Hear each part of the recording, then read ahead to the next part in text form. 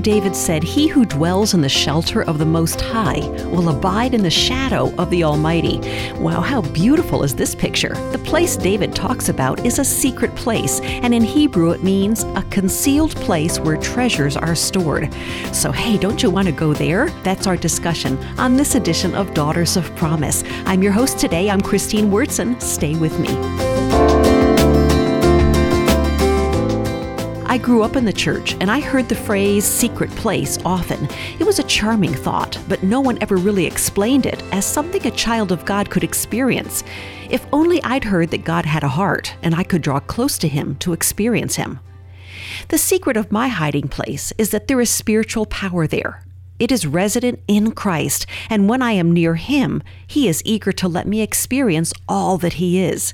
Those are the treasures.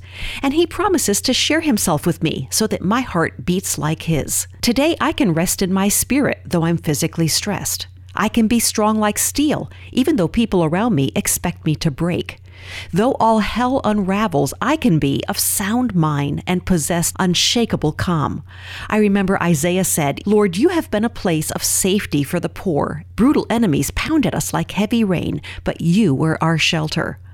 So why do I temporarily leave this secret place under God's wings? Because life throws me a curve I didn't anticipate, and I focus on my circumstances.